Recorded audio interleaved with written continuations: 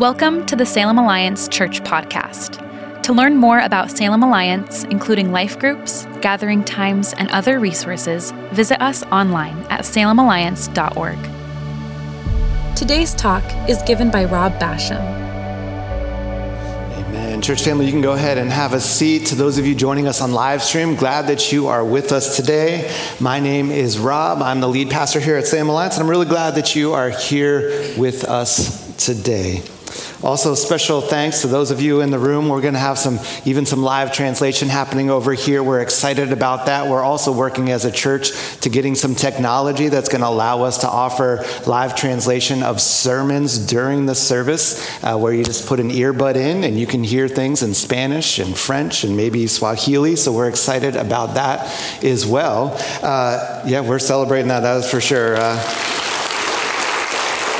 I hope that you've enjoyed your weekend here in Salem. It's been a great weekend, incredible to just walk around downtown in this beautiful weather, to see what's happening by the state capitol with Hoopla, Saturday Market. Hope you've enjoyed this beautiful, beautiful weather this weekend.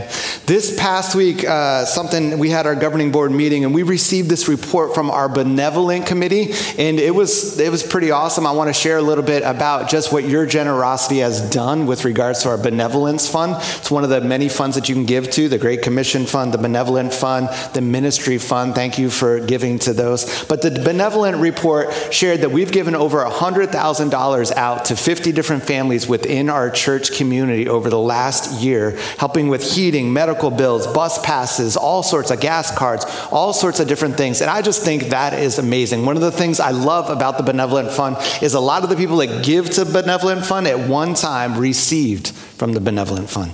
This is truly Acts 2, people bringing just their gifts together to make sure that everyone is covered and taken care of.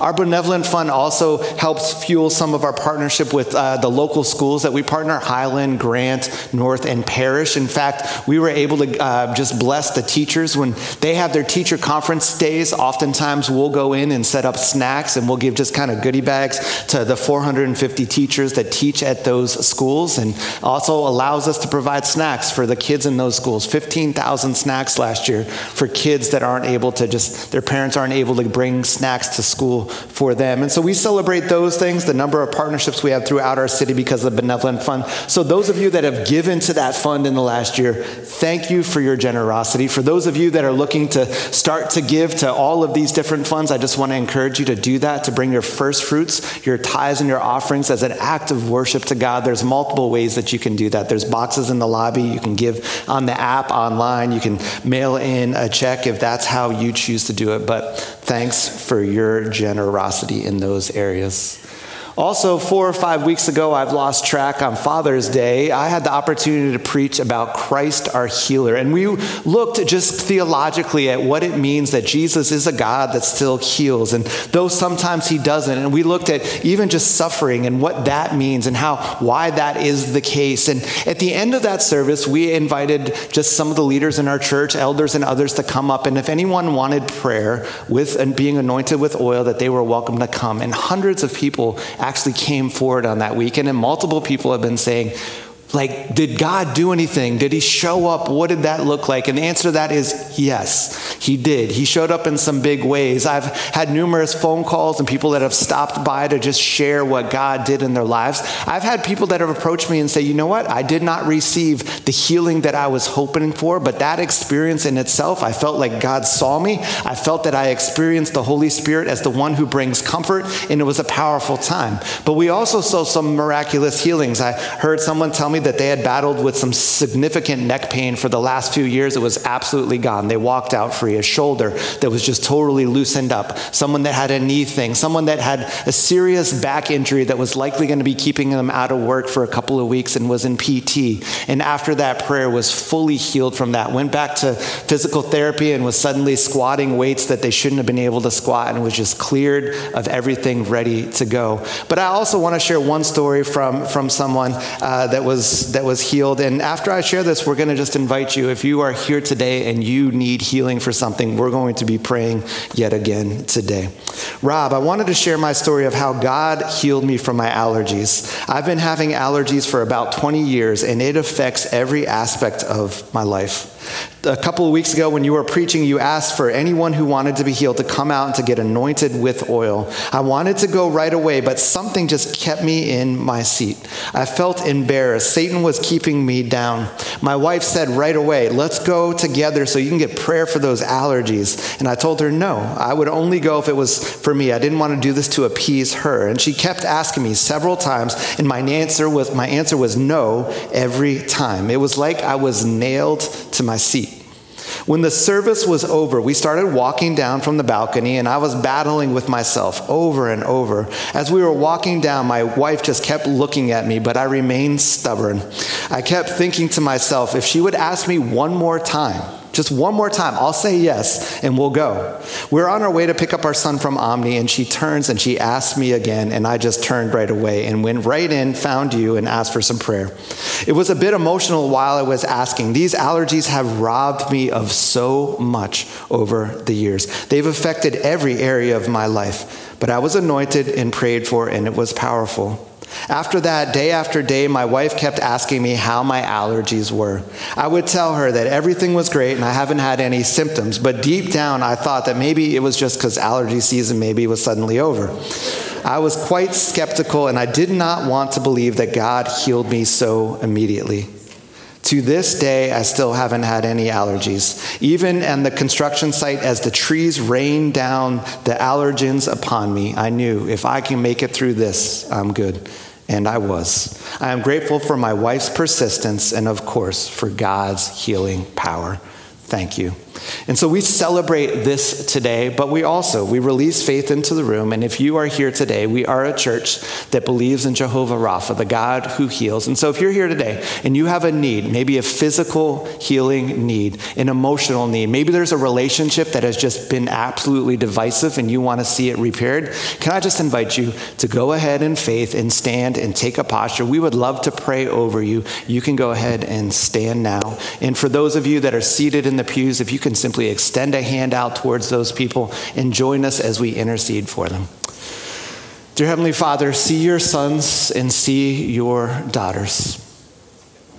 Holy Spirit, we invite you to come today. We declare that you are Jehovah Rapha, the God who heals, and we pray that you would make yourself known. To those today who the time is not now, I pray that you would reveal yourself as a God of comfort, that you would give them the perseverance, the ability to continue to walk through what it is that they are dealing with. Would you see them? Would you let them know that you are with them? But for those today that you are ready to heal, I pray that you would bring healing. For relationships that have been shattered, I pray that the walls of hostility would fall in Jesus' name, that relationships would be repaired, that you would create invitations that we didn't expect, and that relationships would be restored.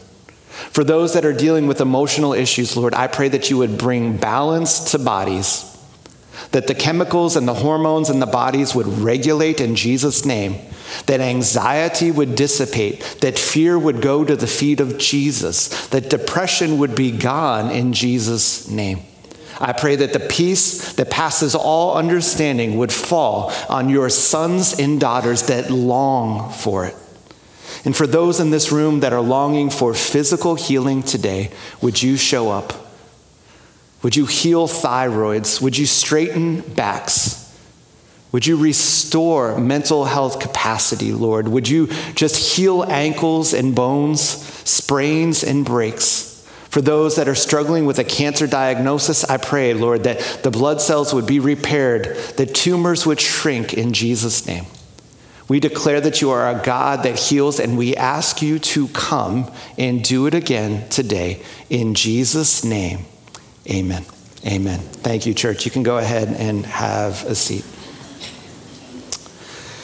We are ending our series, A Summer in the Psalms, today. I hope that you have enjoyed this series. I got to confess to you, for me, this is a redemptive series. 23 years ago, I launched into full-time vocational ministry. I was a young kid starting out in ministry. I had just gotten hired as an associate pastor of this small church in Boston. I had no seminary education. I had never taken a preaching class, and I had 3 days of overlap with the lead pastor. He was getting ready to go on a sabbatical for 8 weeks. And in that time, he sits me down. He says, here's the deal. 7 out of the next 8 weeks, you are preaching. We're going to call it Summer in the Psalms. It's going to be awesome. I trust you. You're going to do great. Just pick a psalm every week, go up there for 35 minutes and try to just tell people something new about the Bible. He had a lot of trust in me, man. I don't know what was going on. I was clueless. In fact, 3 years later, when hands were laid on us, and we were commissioned to go to the Middle East, I remember opening up this kind of goodbye card, and it was from one of my elders, a Harvard guy, and I just remember reading in, and he's like, hey, remember the Summer in the Psalm series? That was not good. You have improved a lot. Best wishes. And so here I get to stand years later with some seminary and some preaching training. And more than anything, I love the fact that I get to be part of a preaching team. And so that I get to sit in a room with some other incredible theologians and communicators and run ideas by them. And we get to co-write all of these sermons together is a totally different scenario. And so here we go. Summer in the Psalms. I hope this is a lot better than it was when I first did this back in Boston years ago. We've been looking at all these different types of psalms, wisdom psalms, lament psalms. Jennifer tackled Psalm 112 last week so well. If you didn't listen to it, go back and check it out. She talked about those who fear the Lord are actually fearless. And she just talked about just the wisdom psalms and the beauty of those. Today we're focusing on a creation psalm. It talks about God's sovereignty and his rule and his victory. Many times, at least in my own life, I look at Psalms individually. I'm going through my reading plan and a psalm pops up every day, just generally one. And that's a great way to look at the Psalms. You can get a lot out of the individual Psalms. That's one way to read them. But also the Psalms can be seen as a collective story of the Israelites. You can read the Psalms as a whole and see the fall of man and the wandering and the struggles of King David and the time in exile. But the kind of thing that we see through the whole Psalm story is the fact there's just this line. There's this hope that a liberator, a king from the lineage of David will come there and rescue his people. And I encourage you to start even looking at the Psalms as a collective story. It has a full arc. But today we're ending by looking at the final 5 Psalms. We're going to be looking at Psalm 148. But the last 5 Psalms, 146 through Psalm 150, are all Psalms that there's just this literary perspective. Each one of them begins and ends the same way. Each one of them ends and begins with the words, praise the Lord, or hallelujah. The word hallelujah is a powerful word. It actually means praise to Yahweh. The Yah at the end is short for Yahweh. Praise to Yahweh. But the word has actually morphed and it has just kind of changed and evolved over the years. Language often does this. I love language. I love to see how language actually evolves. It's fascinating to me. Did you know that the word awful and the word awesome used to be synonyms? They used to mean the same exact thing. Because awful actually means full of awe, full of inspiration, but it doesn't mean that anymore. At this point, it's an incredibly negative word, but it used to mean the same thing. Now it means extremely bad, and they're actually antonyms. Or how about the word flirting? Flirting is a 16th century word that means a sudden, sharp movement, to give someone a sharp blow or to sneer at. That's not a good way to flirt in today's context. To sneer at someone, or when I flirt with my wife, if it's a sudden sharp blow, it's just not going to go really, really well. And so that word also has evolved significantly. Or how about the word nice? I enjoy when people say that I'm nice. I don't get that as much as I think I should. But sometimes people say, you're a nice guy. And the word nice, its root is in Latin, and it actually originally meant ignorant, foolish, or a stupid person, right? And so to tell someone that they were nice back in the day was you are clueless. Now it has a positive connotation. And those of you in this room that are maybe, 12 to 28, language is evolving quicker than ever. In fact, you're saying things like slay, and that's fire, right? And you're using this new lingo, that slaps, right? No, it's not like a literal slap. When you say that slaps, that's a really positive thing. And so we're just, us people, we're just trying to keep up with the way that language is evolving. But like all of these words, the word hallelujah has evolved a lot over the years. We were even today singing hallelujah directly to God, but in its original meaning, it was actually an invitation. You would say, hallelujah, come and join the praise. You would say hallelujah to your brothers and sisters in Christ. You would say hallelujah to your fellow Israelites. You would say hallelujah to all of creation. Come and join the praise. Victory is awaiting for us. Come and worship the King of all creation. Hallelujah. Come and recognize the Messiah is here. And it's important for us to understand this original, initial meaning of hallelujah as we look at Psalm 148. We're going to read it. I'm going to put it on the screen. I also want you to notice the way that this psalm actually structures itself with the creation story that we read about in Genesis 1. Psalm 148. Today I'm actually going to read from the New International Version, and so we'll put that on the screen. I like the way it is worded here. Praise the Lord. Praise the Lord from the heavens. Praise him in the heights above. Praise him, all his angels. Praise him, all ye heavenly hosts. Praise him, sun and moon. Praise him, all you shining stars. Praise him, you highest heavens and you waters above the sky. Let them praise the name of the Lord. For at his command they were created, and he established them forever and ever. He issued a decree that will never pass away. Praise the Lord from the earth, you great sea creatures and all ocean depths, lightning and hail, snow and clouds, stormy winds that do his bidding, you mountains and all hills, fruit trees and all cedars, wild animals and all cattle, small creatures and flying birds. Kings of the earth and all nations, you princes and all rulers on earth, young men and women, old men and children. Let them praise the name of the Lord, for his name alone is exalted.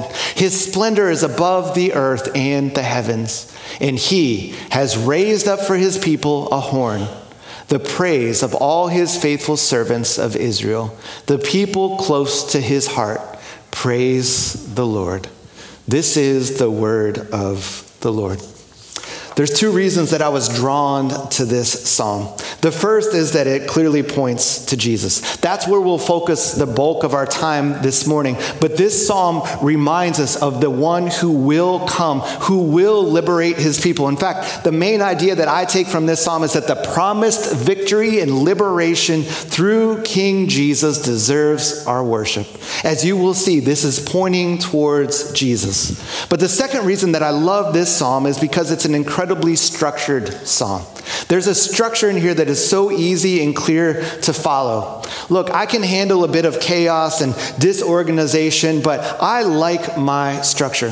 When I'm grading papers for my students at Reach Training Institute, if there is not a solid thesis, it drives me insane. And quickly, I write a little comment there. I start deducting the points really quickly, and I say, as a reader, I need a map that tells me where we are headed. You need to figure this out for next time. But even in my own house, this past week, my incredible wife, after working long days, decided to tackle our home office. And our home office isn't really big, but it took her 2 evenings to tackle that home office, to get the donation box and the garbage bag. And she was finding the old printer cartridges from a printer that got thrown out 4 years ago. And in the trash they went, and all these old documents. And she organized that whole office into this little filing cabinet. And she even labeled things. That's how amazing she is. She went minimalistic. She went Marie Kondo on this thing, and it was incredible. And I love that because organization is so helpful. But this psalm, I'll put it up on the screen. It's not the whole psalm, but look at the structure that we have here. It starts and ends with hallelujah, or praise the Lord. But it starts with this praise from the heavens, or praise from the sky, kind of following the creation narrative. And then in both sections, because it starts with the praise from the heavens, and then the second movement is praise the Lord from the earth. And in each of these, we simply are told, this is who should pray. And we're given fairly exhaustive exhaustive lists in many ways tie back to Genesis 1. And then we're given the why. So we're given the who should praise, and we're given the why. It's not all here. I couldn't fit it on one screen, but it's kind of there. Notice we're not given the how. I wish that this psalm honestly was a couple of verses longer and it gave us more detail on the how, but we need to consult other places in Scripture to be reminded that it is good that we gather together and lift our voices together, that we have people that play the instruments to honor God. We are told that in Revelation 5:8, our prayers, the prayers of the saints, filled the bowls of incense before Jesus in the throne room. We know that artisans are filled with the Holy Spirit to use their calling and their ability to create, architects and artists and all things to bring worship to God. But here we're simply told who should worship and how. And it starts by talking about how the people in the heavens are called to worship. The theologian Richard J. Clifford refers to this psalm and he says, this psalm regards worship as virtually inherent in the world's structure. For me, it's sometimes hard, and I have to remind myself that it's not just the rational creatures. It's not just us, humanity created in the image of God, and the spiritual beings like the angels that are called to worship God. No, it's all of creation, all of cosmos. That which is animate and that which is inanimate are called to worship Him. And this is seen throughout the Psalms. But the first movement is the heavenly beings. Why are they called to worship? Well, because He spoke and it was. His established order doesn't change. He tells the sun to rise and the sun to set and the moon to come. And He orders the stars, and there's a consistency in it. And it is a powerful thing. He is above all because He created all. And this is why the heavens are to worship Him. This statement, He is above all because He created all. I put it in there and I was like, it's too simple of a concept to really even just put up there. But when you simply stop and meditate on it, it is so actually complex that it makes your mind hurt. It is actually so simple yet so overwhelming that you're not sure how to do it. You've had these moments in life when you encounter something simple and yet it surprises you. Take, for instance, a good chicken sandwich. Stay with me here. I'm not talking about Chick-fil-A. There's nothing wrong with a Chick-fil-A chicken sandwich. I know many of you are probably addicted to those, but for me, that's kind of lower on the pole of like rating the chicken sandwich. I'm talking about Dave's Hot Chicken. Anyone? Dave's Hot Chicken? Just a couple of you. Well, let me just tell you something. There is something so simple when it comes out. And you look at it and you see that soft bun and two pickles that are fresh that were never canned or put in a jar. They're these fresh pickles, and there's just a perfect amount of slaw and just enough sauce in that chicken. And there's something about it, and you say, whoa, well, we'll see. It's simple. And then you take that bite. It's overwhelming. It makes your mind hurt how good it actually is. The sandwich slaps. It's on fire. It's like incredible. I diverged, but back to the Word of God. All of creation, He created it. It's simple. It deserves His worship, and yet it's overwhelming and it's complex to think that He holds it all together. The tides, the stars, all of it. It's overwhelming.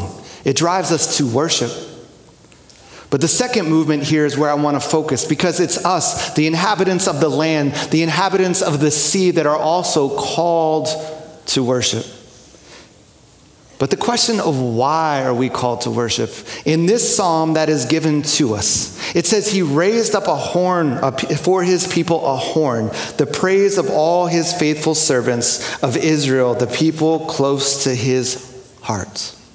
This is why we are told we are to worship, because he has raised a horn. Well, what is this talking about? Horn is a symbol of strength, of power, of victory. And often in Scripture, when a horn is raised, it testifies to liberation. It testifies to the humble being exalted, to the prideful and those in powers being torn down. This metaphor is taken from a bull raising its horns after a victory. To a modern day reader, it would be like a hockey team hoisting up the Stanley Cup in victory, or as how the women, as soon the USA women will be hoisting yet again the FIFA World Cup trophy. And it's this victory, this victorious moment. It is a symbol of that victorious liberator has won for us. But to understand this psalm, we, as often is the case, need to look at the arc of Scripture. And there's these hyperlinks that go back and go forward and give us a better understanding of what the psalmist is saying, why we should worship this Yahweh. I would go back first to 1 Samuel 2, and there we have this story of this mother, of this woman Hannah, who has actually not been able to produce a child, and because of that, she has lived under shame. Because of that, people have spoken out against her, and she has been she's faced it. It's been a tough life, and she cries out to God and goes to the temple over and over, and he sees her, and he hears her prayer. And she conceives a child named Samuel. And when she takes that child to the temple to dedicate him, she is overcome with the Spirit, and she sings a song and she prophesies. Here is how she starts her song. My heart rejoices in the Lord. In the Lord, my horn is lifted high. My mouth boasts over my enemies, for I delight in your deliverance. The deliverance allows her to raise the horn of victory. Her song continues on, and she talks about righteous judgment and the humbling of the proud and the raising up of the poor and the needy. But it's how her song ends that stands out to me. In verse 10, it says, "It is not by strength that one prevails. Those who oppose the Lord will be broken. The Most High will thunder from heaven. The Lord will judge the ends of the earth. He will give strength to his king and exalt the horn of his anointed." When you start to see this line throughout Scripture, there is an anointed king who will come and liberate the people. Hannah is prophesying about that in 1 Samuel 2.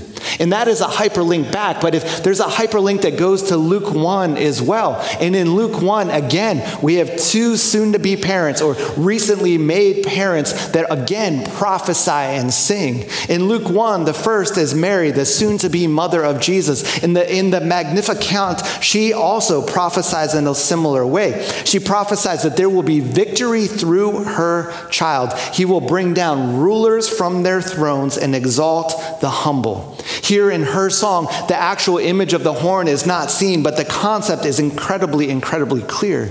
But a few verses later, another parent, Zechariah, also is overcome and prophesies in song. And this is what he has to say.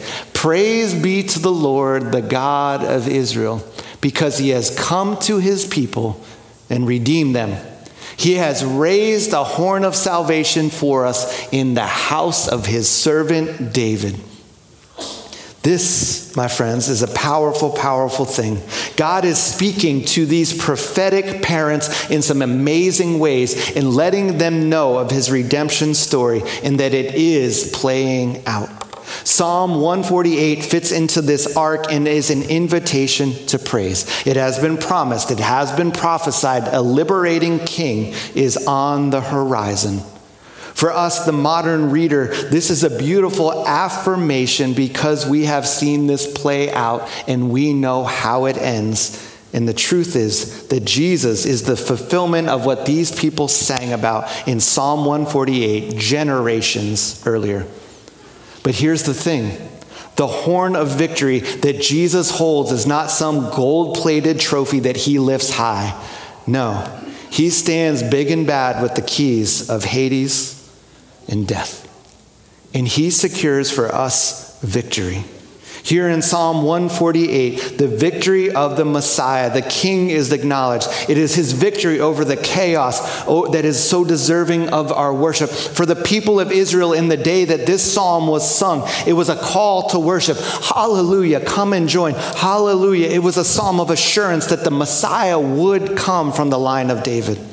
But for us, the modern reader, it is the same. It is also a hallelujah. Come and join me in worship. But it is also a psalm of assurance. The anticipated King has come. Jesus has made his home here. He died, he rose again, and he brought the victory. He is coming again, and he will set up his eternal kingdom and rule for good. He is the horn of our salvation. Today, in Psalm 148, we are reminded that we add our song to that of the entire cosmos, the sky and the land, and recognize the King has come and he has set the captives free. As I end, there are two invitation challenge type things that I want to leave you with. The first is, who do you need to say hallelujah to? Who do you need to invite to join into the praise? Who is that person that hasn't joined us for collective worship in some time that God will put on your heart to reach out to? Who is the neighbor that doesn't know that there is a liberator, a king that can set them free? When the Holy Spirit nudges you this week, I encourage you to follow that nudge in obedience. And the second thing, we're about to head back into worship. And as we sing the truths of Scripture, we're going to sing a famous hymn that actually is written based on Psalm 148. Would you remember that we join all of creation in worship? A few weeks ago, I was paddleboarding with some of my family out at Turner Lake, and we were out on the water, and suddenly just a light wind started to happen kind of on the shores, and there's all these small shore trees there, and the leaves began to turn up and expose a different color, and they began to dance in the wind. And these are the types of things that honestly I don't often notice, but something happened in that moment because this joy came over me, and I saw this form of worship that was happening on the shoreline, and it moved me to worship. This psalm series has made me more aware of these moments where I am now seeing all of nature, all of the cosmos join us, created in the image of God, in worshiping him. Would you notice these moments this week? And would you stand and notice the words of the songs that we are about to sing? We join all of creation this morning. Thanks for listening to the Salem Alliance podcast. We hope you have been challenged and inspired. Salem Alliance is a community of believers located in downtown Salem, Oregon, and we are passionate about our city being a city at peace with God. To experience other messages and discover more about who we are, please visit salemalliance.org or download the Salem Alliance app. And again, thanks for listening.